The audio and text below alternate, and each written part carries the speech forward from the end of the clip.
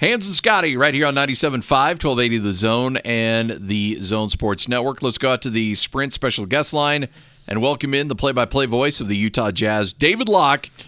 David, I know you, and like everybody else, we were glued to our TV watching an incredible game last night. We'll talk about the KD injury coming up here in a bit.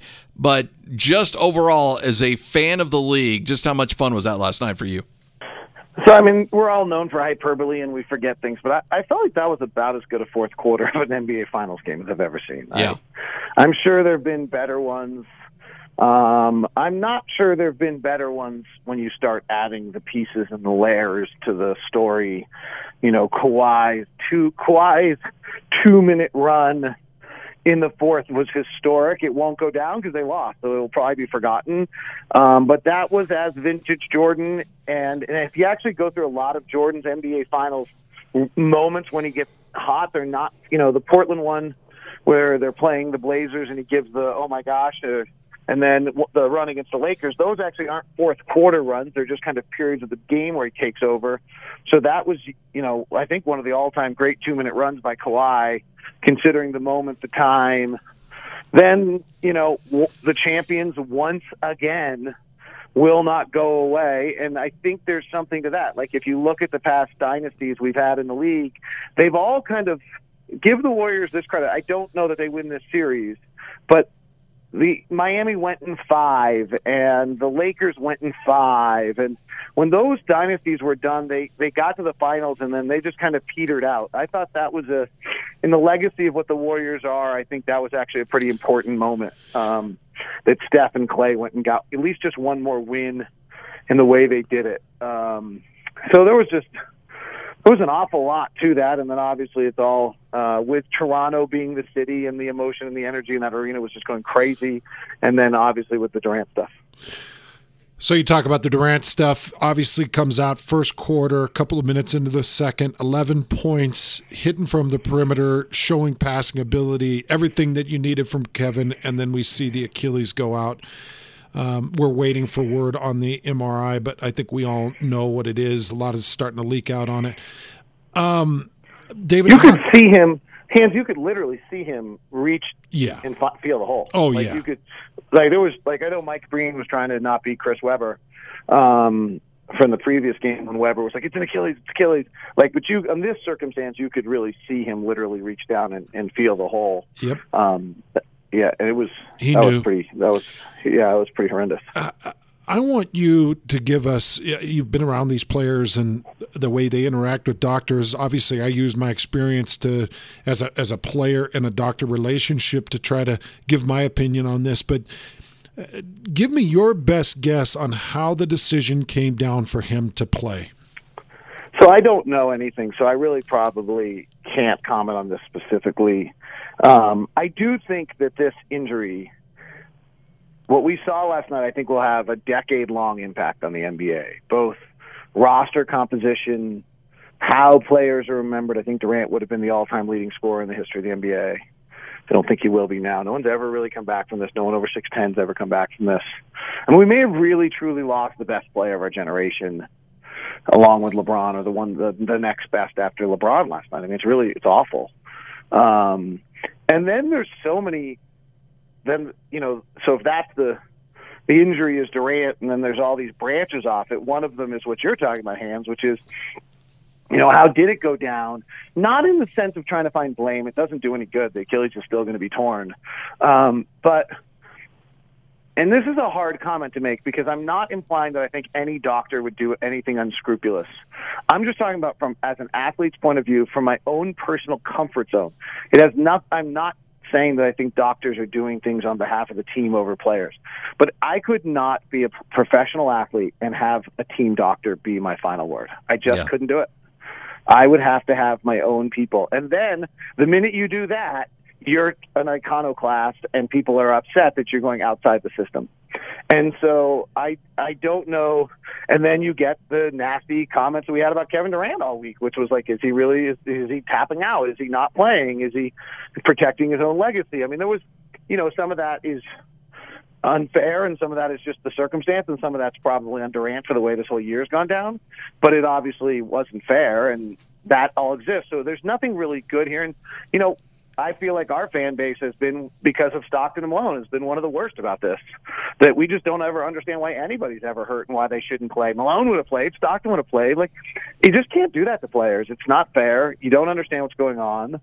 And I just don't know. It's such a weird thing, right? Because I know Mike Elliott and Eric Waters, and they're only the Jazz performance staff. Their only interest is player health, and David Petron and Dr. Mack, and their only interest is the player health. And yet, if I was that player, I'm Dante Exum. I'm getting on the plane to LA to go get a specialist to look at me. Not that those guys, just somebody else. There's too much convoluted in all of it, in those circumstances. Well, I just think, you do that in your normal life anyway. I mean, you receive significant health issue news. You want to have somebody else, a new set of eyes on it. I think that just is wise advice for anybody out there, let alone a guy whose body is generating, millions and millions of dollars for you and your next generations of family members. The one thing that I want to do, and I guess maybe this sounds a little callous, but it is the reality of what we live in. Now that this happened, how does this affect how things are going to look July 1 across the landscape of the NBA?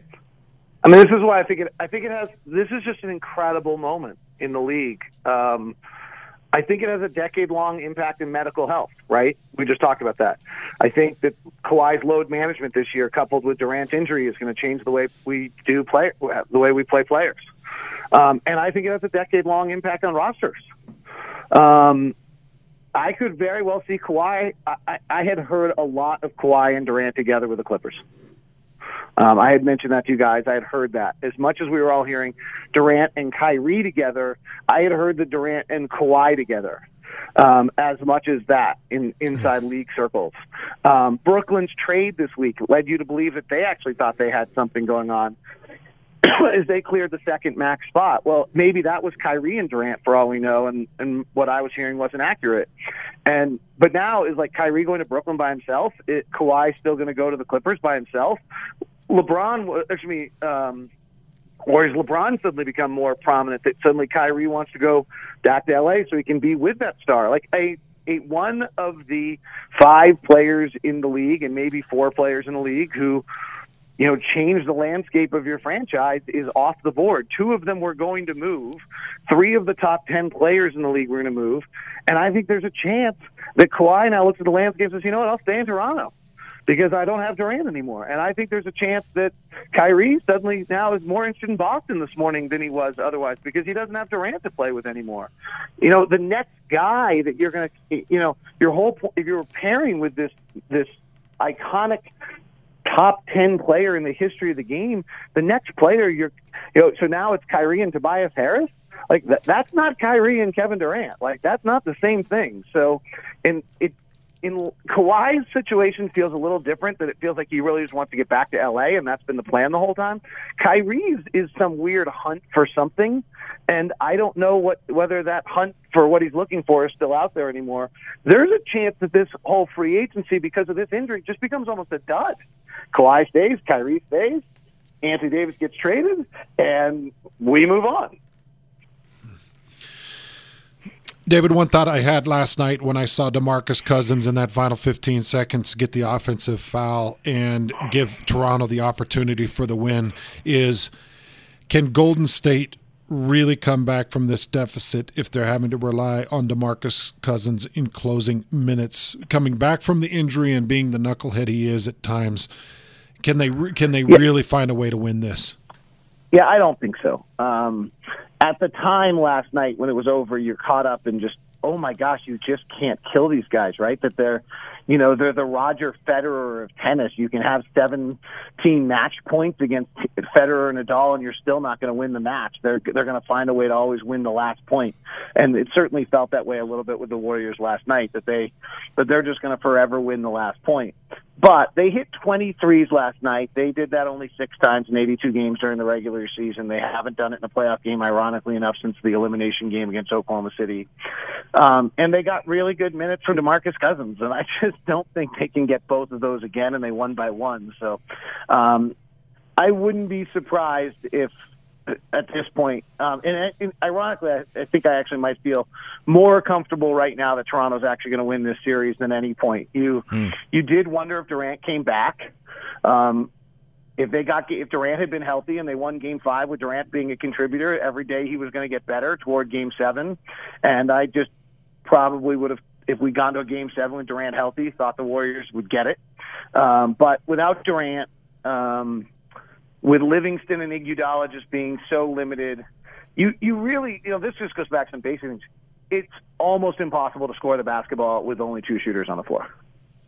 Like, to score the basketball with only two shooters on the floor, particularly in a playoff series, is just really difficult when the team knows you. Even in the regular season, it takes mastermind level stuff to get it done. But you just, to be good enough offensively, they only have 2 shooters on the floor right now. You're not worried about Iguodala. They're not worried about Draymond. They're not worried about Livingston. They're not guarding Cousins. They're not guarding Bogut. They're not guarding Looney. And it's just so crowded. They can't get to the rim at all. So I think that in this day and age, you've got to have 3 or 4 shooters. And frankly, that's not this day and age. If you go back to the Jazz in the NBA Finals against the Chicago Bulls, and you went back and looked at the play-by-play, every single playoff series used to get small. It would always get small. It wasn't that it got small, it got shooting, because you need shooting on the floor. You have to have shooting. And it's not a new era thing. If you just kind of go back and look at it, Malone was playing center at times, and Antoine Carr was playing center because he's a 16, 17-foot shooter. He was classified as a shooter, and the Bulls would go small. And I think there was even moments where Kukoc was playing the 5 in some of those series. And that's 20 million years ago. The flu game was 32 years ago today, or something like that, or whatever it is, was the flu game. And if you go back and look at the lineup, they're small. So you just can't survive with only 2 shooters in this league. And so I think the Raptors still win the series. David, one of the things that's happening this morning is Nick Nurse is taking a little bit of heat for calling the timeout with 3 minutes and 5 seconds left. And I've cited a couple of times this morning the fact that the NBA has changed the rule where you only have 2 timeouts in the final 3 minutes of a game. Is this not kind of common? Is this not? Is this something that's completely out of the norm? And do you put any blame on Nick Nurse for calling the timeout at that point? So, 3 quick thoughts on it. Believe it or not, I'll be quick. Mm-hmm. I think Nick Nurse forgot about the feel of the game and got into the habit of just calling that timeout. Yeah. And because of the rule change you're talking about, that at the 2-minute mark you lose those timeouts, and so he looked up and just called it like he always does. That's probably a mistake. Up 6 with the ball, if you score, game's over.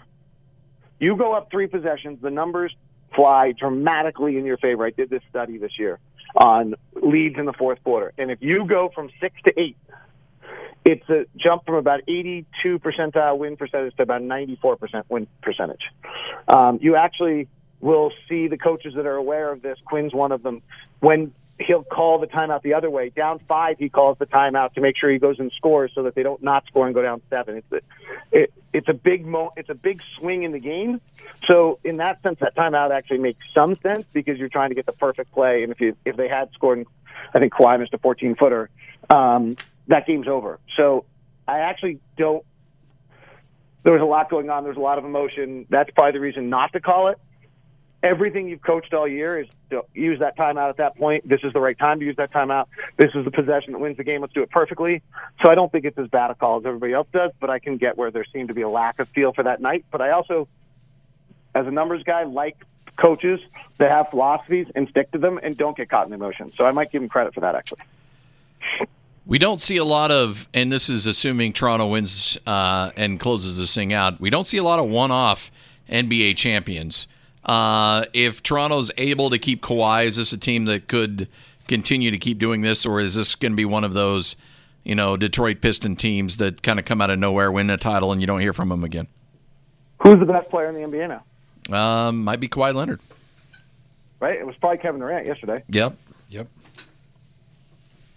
So, yeah. Like, if Kawhi stays, they win because he's the best player in the NBA. Well, he certainly has a pretty good path to the NBA Finals, that's for sure. Steph, by the way, has an argument to it, too. Oh, yeah. Not forget. We always forget Steph. Like, Steph is revolutionizing this game and is just so much better and has so much of a more impact on the game than I think anyone realizes. David, appreciate your time as always, man. Thanks for joining us. Hey, My pleasure. Hey, David, I want to set the record straight because Scotty thinks that we did orchestrate the 2 proud father moments on Twitter, and that couldn't have been more random. That was totally random, and Scotty probably with his rock star kids had plenty of proud moments as well. He's just actually more humble than we are. No, so he didn't have to share it. I screenshot it, and I should have sent it to you too, but I screenshot the 2 back to back, and then texted Hans and go, well, my kids had their first day of summer vacation and ate their weight in Cheetos on the couch today. So and really that's. We had this is a longer conversation, but it's an interesting thing of what we prioritize. My son's had a pretty good ski career and a really good academic career, and he literally sat across from a coach the other day in a recruiting situation, I guess, or just an information situation, and the coach literally asked him, it was a pretty elite school to try to get into, so I understand what the coach was saying. He was like, well, what else do you bring to the table? And my son was like, not a lot. Like, for the last 10 years of my life, I've tried to be a World Cup ski racer and the best student I can possibly be. And I'm, have a resume that allows me to sit across from your school, which is legitimately as good as any in the country. And like, the coach is asking, like, what else do you got? And afterwards I thought about it. Like, I said to him, like, that's your college essay, actually. Like, the fact that we're in a day and age where there's a terrible child suicide rate, there's a credible mental health kid problem. You, for 10 years of your life, have dedicated yourself to this incredible, unrelenting task of almost not having a day off in 10 years, and they want more. Yeah. And I was like, you know what you should write about? You should write about watching Jeopardy with mom and the fact that you read books in series so you don't have to choose the next title because you don't want to worry about it, because you just want to get away. Because you've actually done these things for 10 years with no mental health problems, with very little stress, really with very little trouble. That should actually be what you're rewarded for, not what else is there. So I am all for eating Cheetos, your weight in Cheetos on the couch, and should be really beeping proud of that. Well, they do a good job. Eating the Cheetos. They're high achievers in that regard. So. Yeah, your kid, all our kids are great. I think in this day and age, the standard, we should reward niceness and the ability to get through days without anxiety. Yeah. And those are the 2 things we probably should be looking at. David, you're the man. Thanks for your time. Thanks, David. See ya.